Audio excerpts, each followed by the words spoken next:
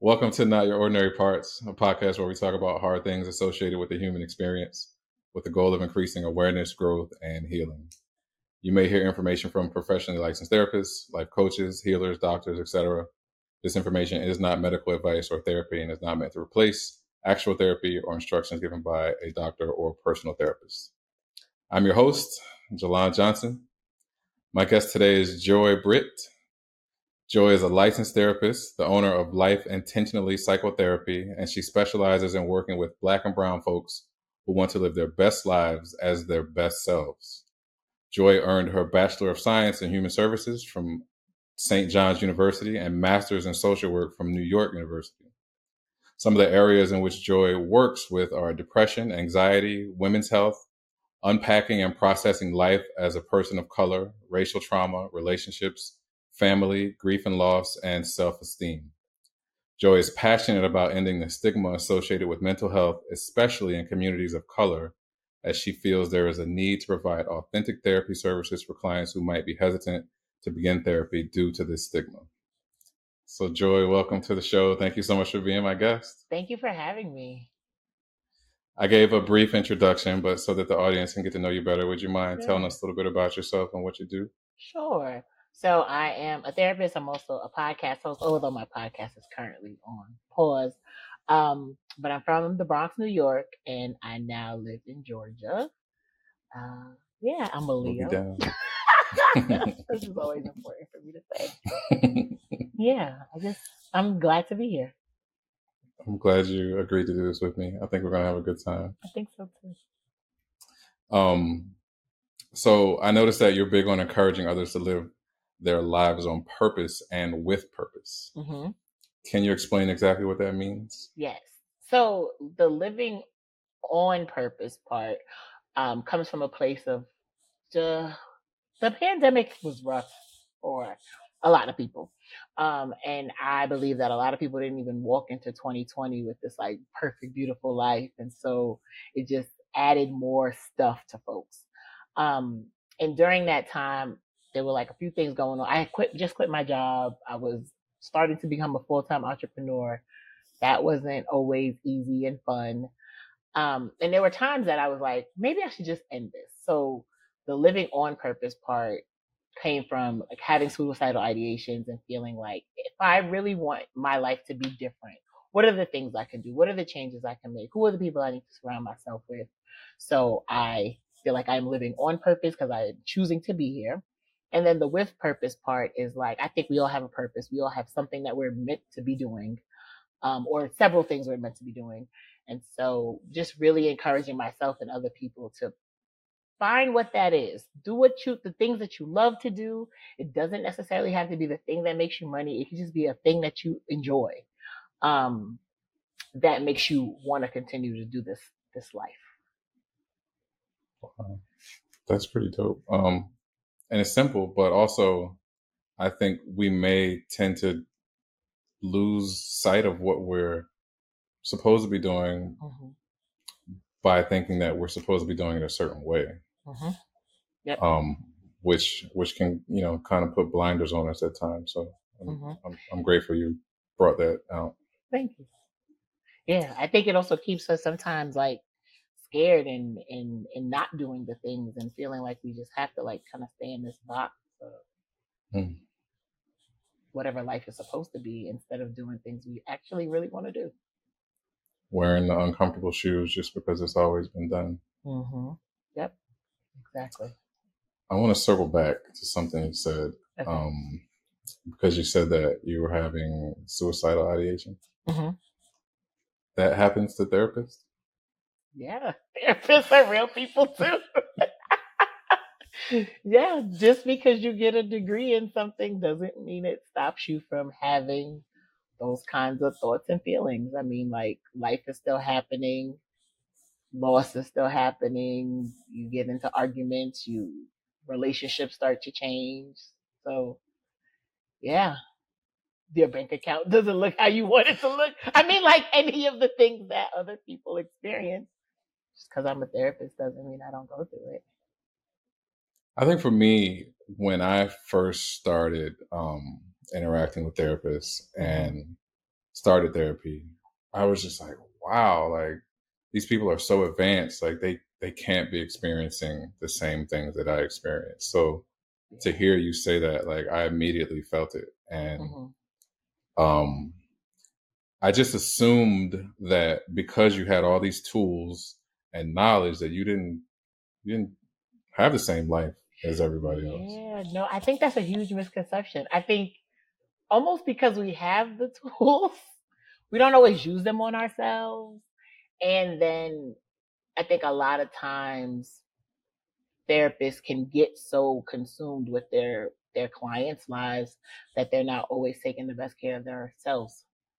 And so I'm giving everything to somebody else, what's left for me, and then I feel burnt out or overwhelmed or drained, and then it's like I just don't want to do anything.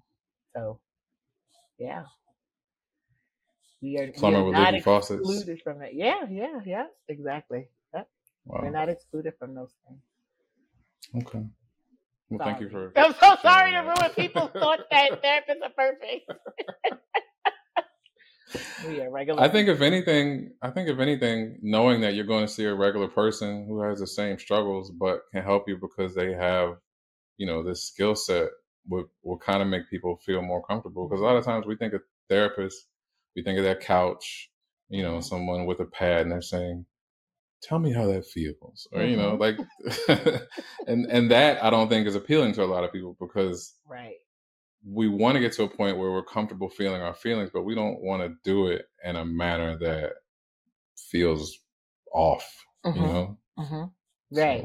So. I feel like the thing that I love about me and like some of the therapists that I'm friends with is that I feel like we're real people, and how we show up with our friends is oftentimes how we show up in work. It's just like I don't have to switch off who Joy is. Like Joy is just Joy. I think that though. I mean, that's how it should be. You shouldn't be one way here and then another way there. Like if you're being authentic, be authentic. And I think that because someone can see, that's just who she is. So I don't have to prepare myself to get a different version of Joy when it's therapy. And then maybe if I see her in the streets or somewhere, I see a different person. And then that may make me feel like I have to also switch up. Exactly. Yeah. And I feel like I want my clients to feel like they can show up as themselves. So why would I show up as anyone else? Boom. Right there. All right. So you specialize in working with Black and brown folks who want to live their best lives as their best selves. So 2-part question. Okay. How would someone know if they're not living their best life as their best self? First off. Okay. I think sometimes we don't know. I think sometimes we get so used to like, this is who I am and this is how I am, that you might not be realizing like some of maybe like the strains you have in relationships, or you might not be taking care of yourself the best way or living just like a healthy, well life. So sometimes it takes somebody else to say it to you. Sometimes I think people feel it in their gut, like, oh, there's more I could be doing, or like there's some work that I could be doing. But it's not always, I feel like, obvious to people that it's not their best life. I think sometimes also, especially for Black and brown people, I think there's this like limited mindset that we have to like, again, stay within like this box. We have to like do these certain things, and anything outside of that might be seen as like too much, or like wanting too much, or like you have too high of expectations, or like that's not for us, or like that's for white people, or and it's just so it's like breaking down that, and it's like we all really could have the lives that we want. It might not be easy to get there, but like a lot of the things that we desire are not impossible. I know for me, when I wanted more, it felt off if I started to achieve and then my circle wasn't achieving. Because I would say to myself, "You're doing too much. Like, fall back a little bit, just so nobody else gets uncomfortable." Yep. But that mindset and that way of being won't allow you to reach your full potential. You won't. Nope. Because then you're dimming your light so that other people's can shine brighter. And sometimes people around you need to see you do it so they can say, "Oh wow, I can do that too." Yes. Yeah. Sometimes you have to be the one to do it. You have to be the blueprint. Right. Of like what this best life is. But nobody wants to do it because everybody thinks they're stepping out of their lane. Yeah. So, well, not nobody, but I mean, there are people doing it, but I can't speak for everybody. But I know, when I wanted different and wanted more, it felt uncomfortable because I felt like I was stepping out of my place, the place that, where I was told this is where you operate from because this is how you play your role. Yeah. But that's also folks with a limited mindset telling us this is what that is. And it does take doing something like that's kind of radical and extreme. And so some people it's like, I'm gonna do something differently. Or like I'm gonna try something and I might fail and that's okay. Or it could actually work out and that might be sometimes scarier than it actually failing. That's true. It's a lot to think about for sure. All right, second part of that question. What does the transformation to getting to the better life and better self look like? So I like to have people think about where they want to be and then we work backwards. So if you want to like be successful in your career and have a family and be financially stable, okay, and that's not where you are now, what are the steps that we need to do to get there? Like who are the maybe people you need to meet? What are the conversations you need to have? What are the like things you need to change or add to your mindset? What is this work going to look like that you need to do to get you to where you want to be? And then we kind of just like work that way. We set goals that are based on where they again want to be and we work to it.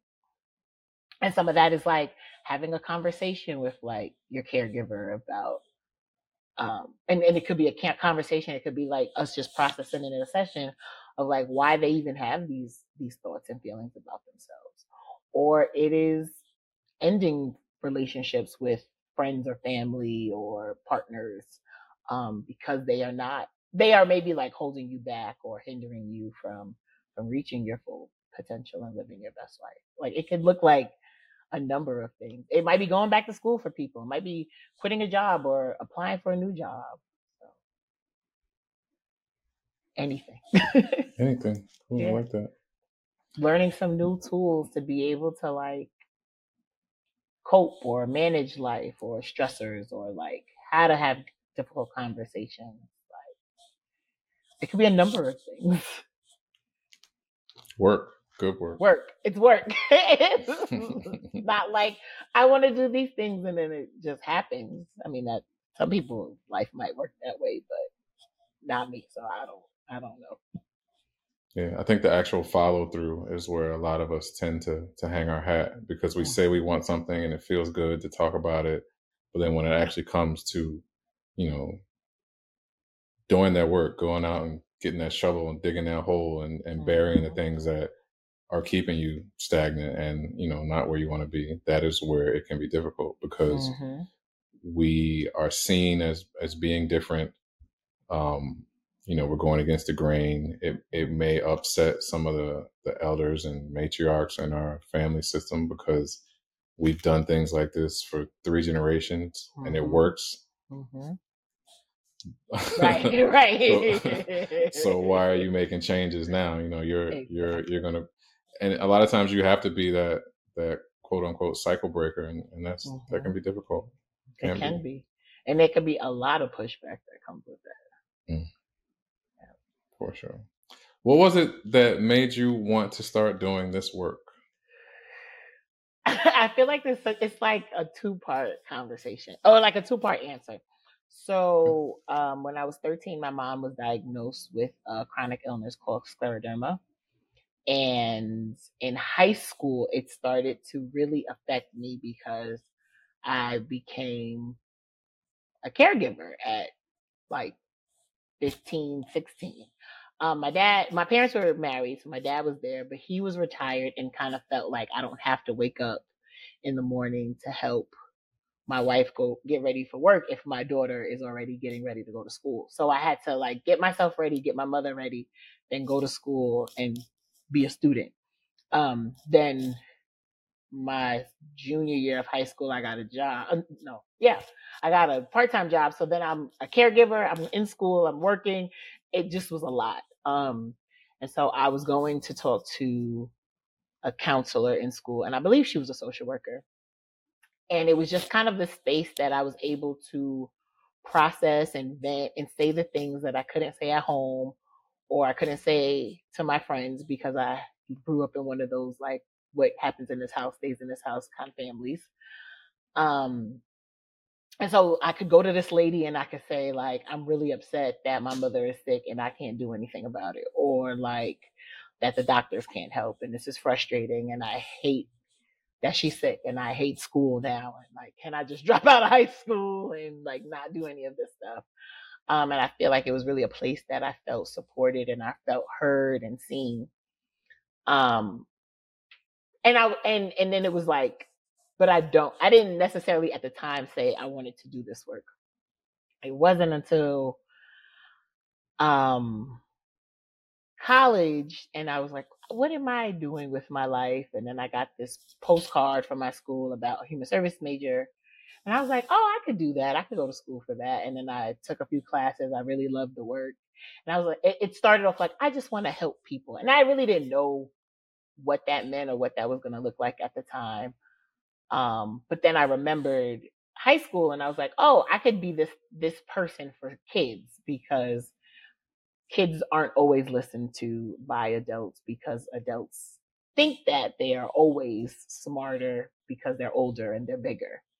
And if I provide this space for kids where they feel like they can talk to somebody and somebody is listening and they see them, like that is my dream. So um, I started doing more work with families, and then I ended up transitioning to working at a high school, and then I worked at an elementary school. So I could be that person for kids. And then, pandemic happened and, and then working with kids virtually is not the same. I don't feel it's the same as working with kids in person. So now I don't currently work with children, but yeah, that was kind of how that all came about. I'm sorry that you had to have such a huge workload and responsibility at such a young age. I know that is what life looks like for a lot of us growing up. Also, I'm glad that you were able to use your experience to turn it into a tool for others who maybe don't have a voice or didn't know how to turn that into something that could be productive and worthwhile for the community. So thank you for that. Thank you. I wanted to touch on something that you said. Okay. And you said that adults may sometimes think that they are smarter and know more just because they're older or bigger. Mm-hmm. How can someone, I guess, work their way out of believing that if that's what they've always been told, and they may have known that it's not necessarily true, but they couldn't do anything about it? Someone as the adult or someone as the child? Maybe an adult now who grew up that way in their household. I mean, I think some of us just have like concrete examples of like, just because my parent or grandparent, aunt, uncle, whoever was older doesn't mean they knew more than we did. I think what like I try to do, and I think my friends too, is like, just because our parents raised us and we like turned out okay, I mean, whatever that looks like or is, doesn't mean everything that they did was the right thing. So like, what can we do, whether we have our own children or not, or just interact with children? Like, what can we do to make, to like, the kid is asking a question, you can answer the question. It doesn't like take anything from you or make you less of an adult because you're answering a child's question if they're asking why. Because as adults, we ask questions and we want answers. So I think it's like almost like normalizing that children are people too, even though they're smaller and younger. Like they're the same, and they have the same kind of needs that we have. Like I think and again, I worked in schools. I think it's interesting that there's this expectation for children to sit still for hours, and as adults, we don't sit still for hours. Or it's like pay attention, and it's like, do we always pay attention for everything? No, we're like in these meetings and we're like fidgeting, we're on our phones, we're talking to the person next to us. So why do we expect more from kids when as adults we can't even do the things? So yeah, it's just kind of like seeing them as people too, even though they're little. And as an adult, and as an adult, if your experience was that,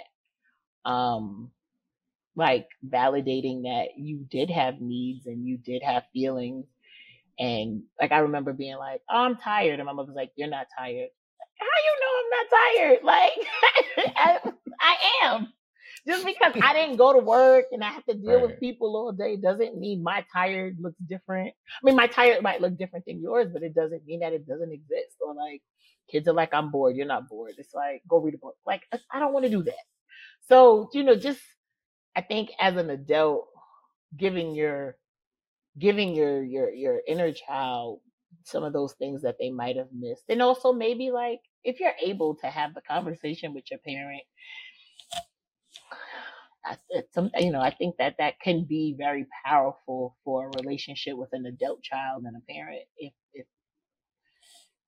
if it can be done. I read Adult Children of Emotionally Immature Parents. And man, it was so validating. Like some of the things that you just mentioned, like, as a child, if you say I'm tired and your parents say, well, you're not tired because you didn't have to go to work or you didn't have to deal with a boss who, maybe didn't look at you as a full human being because you were Black or just anything. Because you're a child, your experience isn't valid because you don't have adult problems. And I think for a lot of us growing up that way, we lost a sense of self and a little bit of dignity because we were always told our experience didn't matter because we weren't experiencing the same thing. Exactly. Yep. And I think some of us struggle with now, like advocating for ourselves and speaking up for ourselves, especially when someone is in an authoritative role, like a boss or a parent still, because that's been taken from us as kids. And like, and sometimes even, I'm not perfect. Sometimes as an adult, when a kid is asking me a whole bunch of questions and they got a lot to say, it's like, by now my parents would have like told me to shut up. But also like I know what that did to me, and so I will be patient and give this child the things because they just want to know. Right. And like what would have happened if like some of us weren't shut down or told to be quiet or like sent away or told that we weren't feeling something we were feeling. Like, what would we have been now? I always wonder. So, like, my friend's daughter is a ball of energy, and she talks too much in school now, and that was always my thing. And it's like, I hope they don't shut her up or like make her feel like she can't be herself because she's amazing. Yeah, I think we should nurture that with curiosity, and saying you're amazing should be said much more often than be quiet or you're not this or you're not that. Exactly. Yeah. Yep. Like, how can we use that? I think we covered that point. Just that. All right. So I want to give you some time to talk about the areas that you're well versed in. Okay. If a potential client came to you and said that they wanted help with depression or anxiety, let's say, what would be some steps that you would take to help them with that? Okay. I mean, so my first session usually is just kind of getting to know somebody more. So asking a whole bunch of questions about who they are now, where who they were before and who are the people in their lives, and maybe like when they started to notice these things. Like when was the first time you might have felt anxious, and like when you are anxious, what does it feel like? What does it look like? What are things that like have helped it? And then we talk about like depression, like when did you first notice that? Have there been any things that you've tried to help reduce it? Does it come around certain times of year? And what the treatment looks like varies, person to person, but a lot of it is just providing people with tools and space to be able to like process and unpack it, because some of us have experienced this way before we like had a name for it, or way before like social media and therapy became cool and people were able to like watch a TikTok and be like, oh, I think I have this thing. So really being able to like help them process it in like this safe space that they don't feel like, they feel validated, they feel heard, they feel seen, and they can work towards reducing symptoms, or I don't know if eliminating it is forever the goal. I mean, for some things maybe, but definitely being able to like manage it. Like if you're not in therapy, or if you cannot reach out to your therapist right now, what are you doing in this moment when you're having a panic attack? Like what are the things that you're trying? But a lot of times with therapy, and I feel like this is a overall thing, is like if you're not ready to do the work, none of it is going to work. Like just because you're in therapy doesn't mean it is a magic wand to your life if you're not willing to try things outside of the session. So like if your therapist suggests something, to try it. It might not work, but nothing works if you're not doing anything. So I think being fully ready to be a part of what this therapy work looks like is very important for clients, because you have to do your part too. It's true. I mean, nothing. You can't go to the gym and just stand there and expect Right. to be in shape. It doesn't count, unfortunately. Yeah. All right. How would you help a client unpack and process life as a person of color? I mean, even though I think we all have similar experiences, just really being able to understand what their experience has been like. What does their family look like? What did their neighborhood growing up look like? School? Because all of those places and all of those people really impact how you see yourself and feel about yourself, especially as a person of color. Because if you were in like mostly white spaces, did you feel like you needed to like erase that you were a person of color? Did you feel like you stood out more? Did people like point out that you were different than them? Or if you grew up in all black and brown spaces, even what was that like? And like, has every space since then been like that? So really just, again, it's like, who are you? We are all experts on ourselves. So really being able to unpack somebody's own personal experiences and have them speak to um, what they know about their life, and just kind of being able to see, again, like in terms of going back to like what your best life is, like what does that have, what are your experiences and who you are have to do with like where you want to go, and like who you want to be, and who you want to, and what you want to feel like actually. I think it's important to realize that even though we may be reaching out to experts, whether it's a doctor, therapist, whatever have you, we are the expert of ourselves. Mm-hmm. We are the expert of our body, of our brains. That's why we have to answer questions so that other people can get to know about who we are or what our experience is. And it's important to remember that, especially with doctors, because, I feel like a lot of times with doctors, and this is my experience, I'll go in and explain how I'm feeling, and they will tell me what I'm feeling. Mm-hmm. And because they're a doctor, sometimes you may feel like you have to just fall back and listen to what they say, but you don't have to do that. You don't. Right. This is my experience. This is what I'm willing to accept, and this is what I'm not willing to accept. And even with finding a good therapist, because not every therapist is going to be a good match. And sometimes people will say, well, I just want to start therapy so bad that I'm willing to accept anything. Yeah, don't do that. Right. Really find somebody that's a good fit for you. And even if you meet with them a time or a few times and it doesn't feel right, it's okay to say, like, yeah, I'm going to try somebody else. Yeah, I agree. And I think relatability is big for us as people of color because our lived experience is so different from other people's because of the things that we've gone through. And other people's lived experience is so different because of things that they've gone through. So it's important also to feel like you can feel safe and that you can relate to the person that you have to get emotionally naked with in order to grow and do their work. Yep, exactly. All right. Next question I want to ask. What are some ways you assist your clients with family and relationship issues? And what are some common things that you see? Okay. I'll start with the common. The common things is like grown-ups and their parents still seeing them as a child and not being able to not feeling like they're able to tell their parents what they really think and feel, or not being able to talk about feelings, period.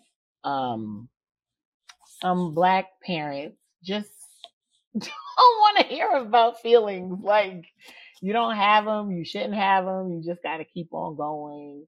I know, like, even with my friends and with my clients, like, people who are Caribbean tend to be way more shut off to talking about feelings, and you just kind of got to keep going. Like, there's no time to cry or be sad or have any feeling other than like I'm productive and I'm doing the thing.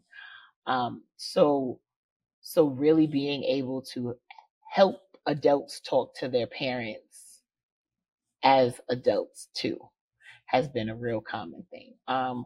Also, like, not feeling guilty about maybe not wanting to be as close or have a relationship because of something that happened. I think that a lot of folks have this like, well, that's still your fill in the blank with the relationship. And like, you can still create a boundary with that person, even if they are your mother or your father or your grandmother or your sister or whatever. Like, just because they're related to you doesn't mean that they are able to just walk over you. And so some of the ways that we do that is we role play conversations. Sometimes I'll have them write a letter to the person, and the letter can be just something that you're able to just kind of, maybe you just need to get the feelings out and dump them, and you don't necessarily need to have the conversation. Or maybe the letter just forms, like, serves as a guide to be able to do the discussing with the person that in your family that you want to talk about the things with. Sometimes it looks like having family sessions or finding a different therapist to work as a family with. But I strongly encourage people to set boundaries with family, because those, I think, are the hardest boundaries to set. Because again, because you're related to them, there does feel like this gray area to kind of be able to have unlimited access. But if that's not healthy for you, you can say no. And it's a Thank hard you for no, but stressing it's a that. no. Yeah. Yeah, No with a period is a complete sentence. it is. Yes, yes. Even Um, if it's your mother. yeah, right, right. I didn't want to say that, so I'll let you say it. So we're talking about some family dynamics and how, some parents and the older generation, they feelings were not up for discussion, like you mentioned. Is it possible to get to a place of deep healing if we don't allow ourselves to feel deeply? I don't think you can get to a full place of deep healing. I think you can do some surface work that might be beneficial. But I think you're not being fully honest with yourself if you're not acknowledging how you feel about certain things. Um, I love the feelings wheel as a way to give people language around feelings, because I don't think we all are taught it or have it. Like, we know, like, happy, sad, angry, but there's so many other feelings. And sometimes we're feeling those other things, but because we just know happy, sad, angry, or whatever, then those become oh, I'm always angry or I'm always happy. And it's like, maybe you're not. So really being able to like be honest and explore what those feelings are and being able to name them, I think is helpful, obviously personally, but also in being able to like navigate relationships and like different areas that we're in, and like, what does this place even feel like to me? And is this a place that I need to be in? Is this a person that I need to be around? I like the fact that you differentiated deep healing from good work, because I think anyone who is trying to be better and actually taking the steps toward it, you'll get the reward of change. But the deep work, I think, is where you need to feel deeply in order to understand all of the processes and things that have been happening internally in order to give them a name, and in order to not be triggered, reactive, and all those things when you do feel them. Yep, absolutely. So talking about feelings, is it difficult to understand the difference between how we feel and who we are? I think for a lot of people, feelings are not a thing that we talk about. Like, even like if I say to somebody like, how you, like now I say, how are you feeling? And people will say like, I'm at work. That's not how you're feeling. Like, that is what you are currently doing. I don't care. I not that I don't care, but like, that's not what I'm asking. I think some people are so, and I feel like it, I'll I'll say black people because that's who I mostly talk to. But I feel like it's not usually how we lead a conversation. Like, feelings comes in later, maybe if ever at all. And I think we only really talk about feelings with people we feel the most close to. And who you are is impacted on your feelings, but like, they're different. They're separate things. Like, you are not your feelings all the time, and your feelings are not who you are all the time. I remember growing up, my old heads used to always say, as a greeting, how you feeling? But it wasn't necessarily a question. No. It was just, what's going on? Yeah. What's up? You know, it could be interchanged with any of those things. What's good? How you feeling? But you're not supposed to answer it with an actual feeling. You say fine, or I'm good, even if you're not really that. And you say you're an autoresponder the same way if you're out of office and you have an email that replies, because no one ever, well, I won't say no one, but it wasn't normal if someone said, how you feeling? You stop and say, you know what? I'm a little melancholy today. Yeah. They will look at you like you're stupid. Like, what is this fool talking about? Like, I didn't ask you that. And it's like, yeah, you did. I think the more we get in tune with our feelings, the more we learn the language of emotion, and we're able to communicate our feelings in a way that we're comfortable with, and to where we can understand the difference between how we feel and who we are. Because like you said, if someone says, oh, I'm always angry all the time, that doesn't necessarily make you an angry person.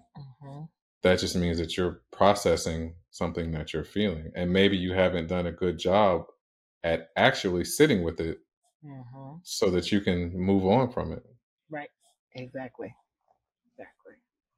And are you even really angry? Again, it's like, or is that another feeling or another need that's not being met that is then creating the anger, but that's not necessarily the feeling?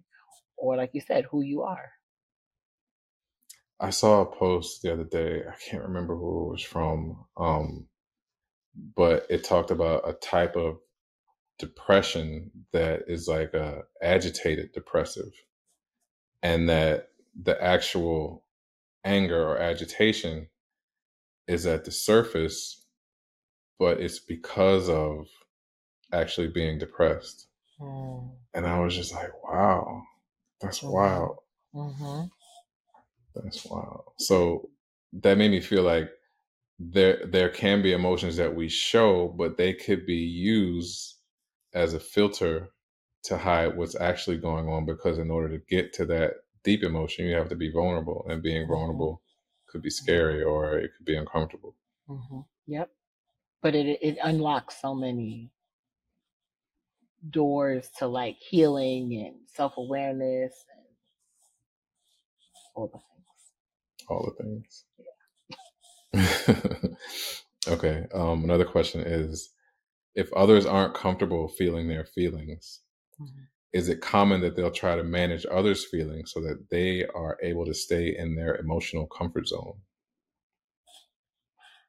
I think so. I think if like you feel like someone is always angry or someone is always emotional, you can try to navigate a situation to keep them from being that, so that it does make you feel safe and like you're kind of like in charge.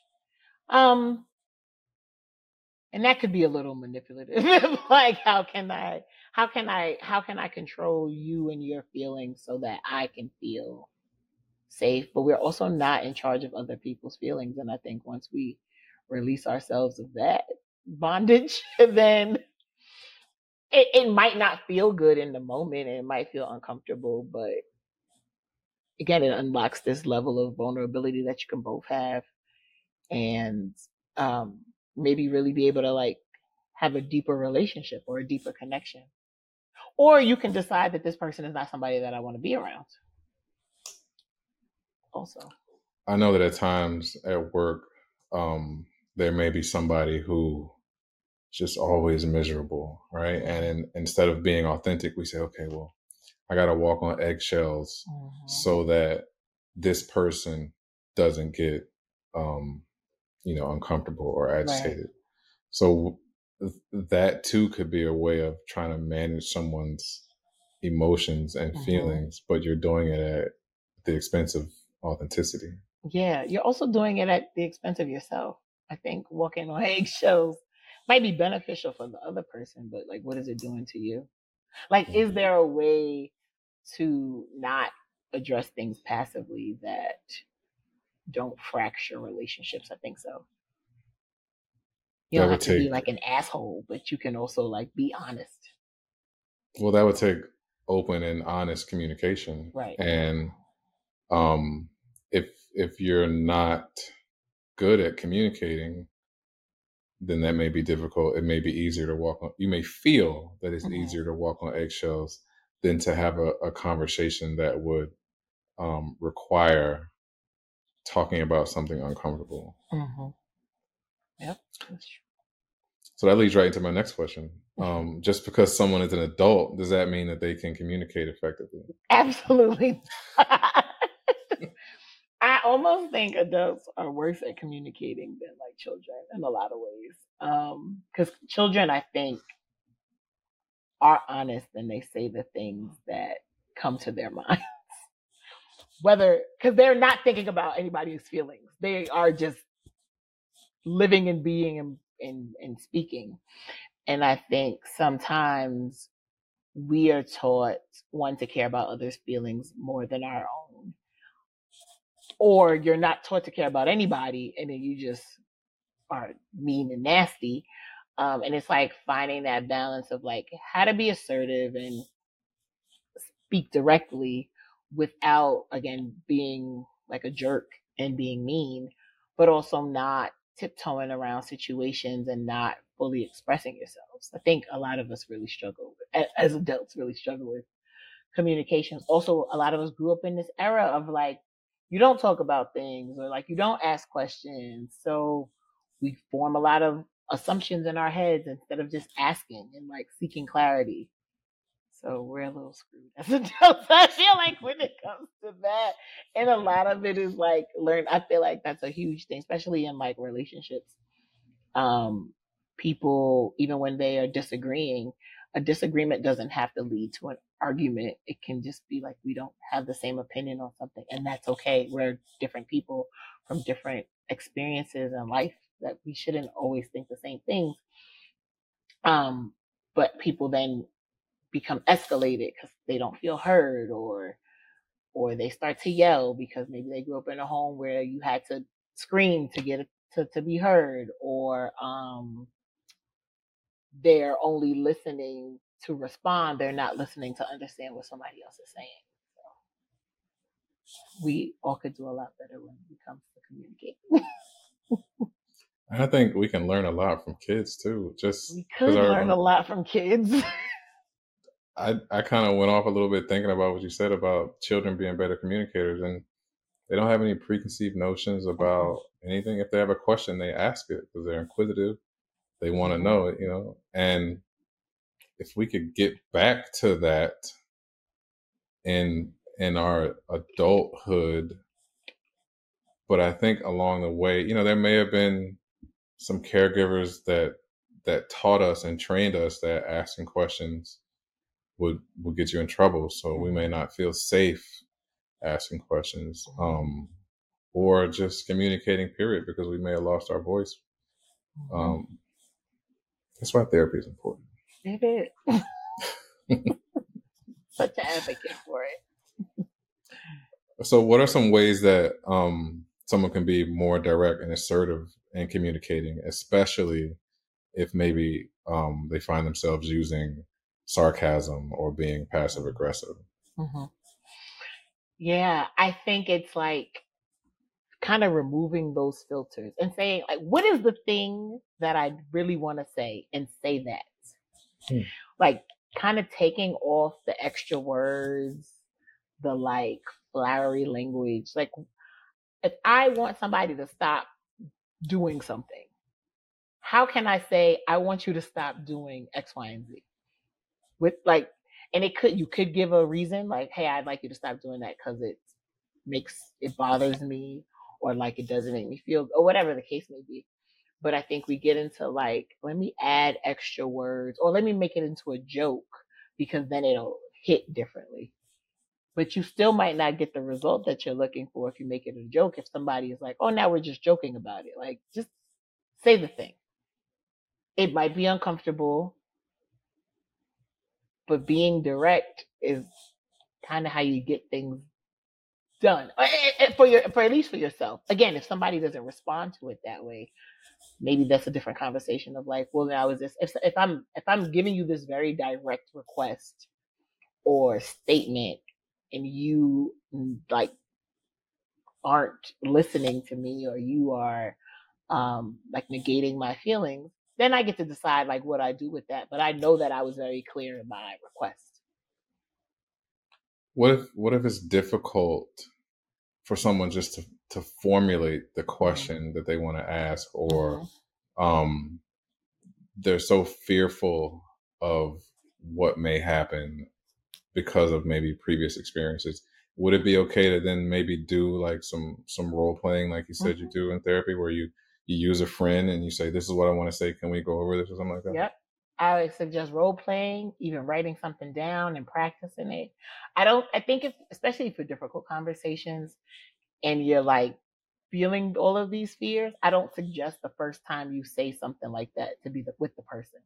Especially if you're like, they're going to give me pushback. You kind of almost need to like be able to say it so effortlessly that even if they say something back, maybe you're ready with what the next line is. And it might feel like a script, but if again, your goal is to get somebody to hear what you're saying, you can follow through with that. You just might have to practice it. And the first time is usually the hardest. Or depending on the relationship you have with somebody, it's the hardest. It's harder to create boundaries with people you're close to. Strangers is like, whatever, I can tell you no. I don't care about this. Like, this relationship is not a relationship. But like somebody that you care about and you don't want their feelings to be hurt, it's a little harder to have those conversations, but they're not impossible. Right. Are there different methods that could be used to maybe have that conversation? Like, if you're just terrified to have a face-to-face conversation or over the phone, could you start with maybe a text or an email? Yeah. I think you can do that. I think sometimes people get like really caught up in like you have to have a face to face. I don't think you should text everything, but I think some things are textable, and like especially if you're like, I know that if I am standing in front of this person, the words are not going to come out, and I've practiced 1,000 times. Send a text. Send a text, and it can maybe you could start with like laying that foundation, and then maybe you can graduate into an in-person conversation. But like And you can use the okay. tool that works best for you. Okay. And I was going to say, is there any specific manner in which it has to happen? Like it has to look like this, or when you're working with your clients and, however you want to do it is the best way. Is that an option? I don't know about however you want to do it is the best way. I mean, I think it depends on what that looks like. I mean, it looks differently for everybody. But again, like you're the expert on yourself. And again, like if somebody is talking about someone that they know that person obviously more than I only know what they've told me about that person. So if they're like, if I get in front of my sister and I try to tell her about what she did and she's going to become defensive and walk away, maybe you do send your sister a text message because then she has time to read that and process it or not read it. And then again, you then get to decide what you do next. If she's not going to acknowledge my text message and I am not at the place, again, even with practice, that I feel like I can talk to her in person, do we let some time pass? Do we maybe give her, a week to respond back to the text, and then maybe we can set up some time to meet in person? Do we have somebody else mediate the conversation with us? So yeah, I think it just kind of depends. I don't think, but again, I think a lot of this is just practice. If you never have done it before, it obviously feels scary. Or if you've like dealt with super unhealthy, toxic, manipulative people in your past, I mean, we know that everything we say is going to be negated. So there does feel like this hesitation in being open and honest because it doesn't matter. And it does to you. So then you should say it. Nuggets. Dropping nuggets. I think that this is helpful because it's a conversation about things that are difficult, and it's providing a tool that maybe someone wouldn't be able to what's the word I'm looking for, to discern in a different setting. I think that people who can relate to us and our conversation and our backgrounds may be able to look at this and say, you know what, I've heard that before, but I didn't hear it this way. So that was why I wanted to ask some questions that I know are difficult and that may plague some people because of the relatability that we'll be able to give. Yeah. It does sometimes make a huge difference. It does. It does. All right. So this question may seem a little simple or even silly, but is it easy to start therapy, and why or why not? I don't think it's always easy to start therapy. Actually, I don't think it's easy for a lot of people to start therapy. Because again, there becomes this piece of like, do I want to be in therapy, or do I should I go to therapy? Because I think people could argue that we all should go, but if you get there and you're not going to do the work, then it's a waste of time and money. So making the decision to go and saying like, I'm actually ready to do this, it can be really hard for people. Because therapy is not just like, and this person did this to me, and this person did this to me, and this person did this to me.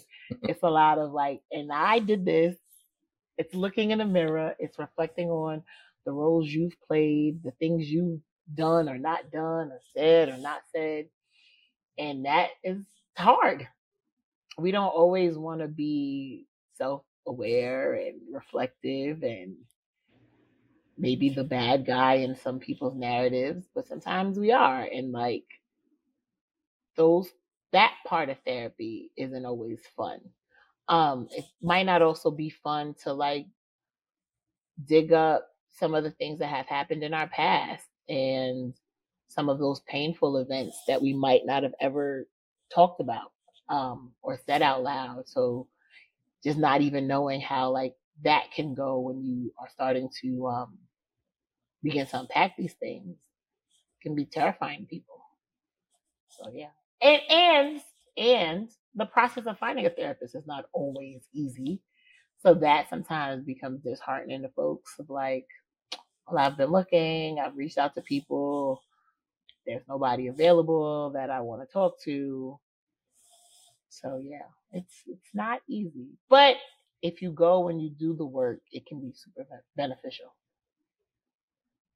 I remember when I was starting therapy and I started to make some phone calls, and it's uneasy because you have to be honest and you have to be accountable for the things that you do and the role that you play, which a lot of us sometimes don't want to do because it's difficult.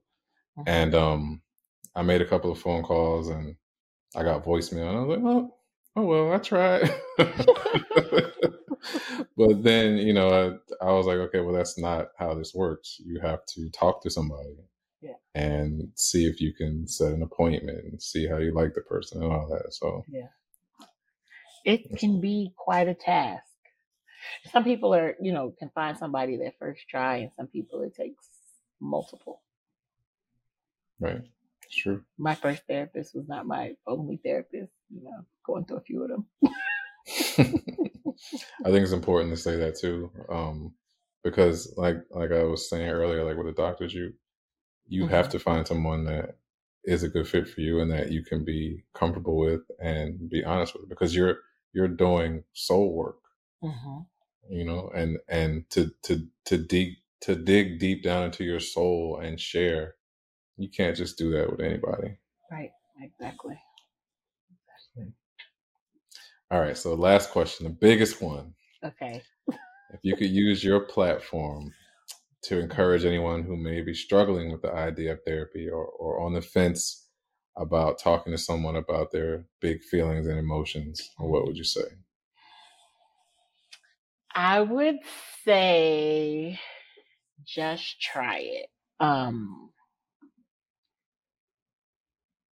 It could really be the thing that changes the trajectory of your life and how you feel about yourself, how you feel about the places you are in and the people who are around you. And if you don't like it, you don't have to keep going, but you should try it because it could really change your life.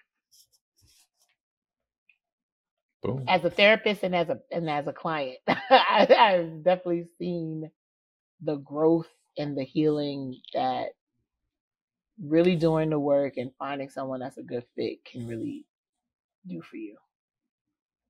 So just give it a try. The worst case that happens is you're like, it didn't work.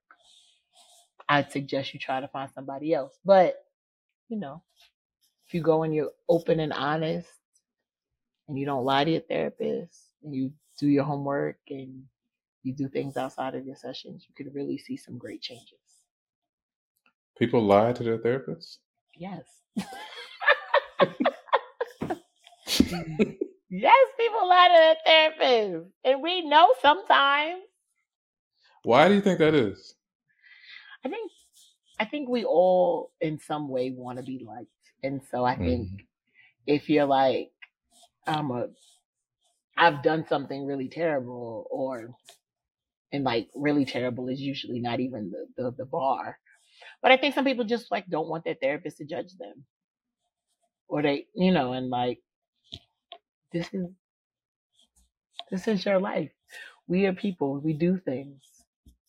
It doesn't, I mean, unless you say like, hey, I killed somebody today, probably your therapist is not going to like get rid of you. I mean, they probably wouldn't get rid of you for that either, but it's like, just be honest and it's okay. If you broke your arm and you go to the doctor and say, I'm having a little bit of discomfort and your arm is broken, right, that does not help you. It does not at all. And I think that's similar with therapy. If we're not willing to be honest, we can't get we can't get the treatment and the healing that we need. Mm-hmm. So say your arm is broke. Right.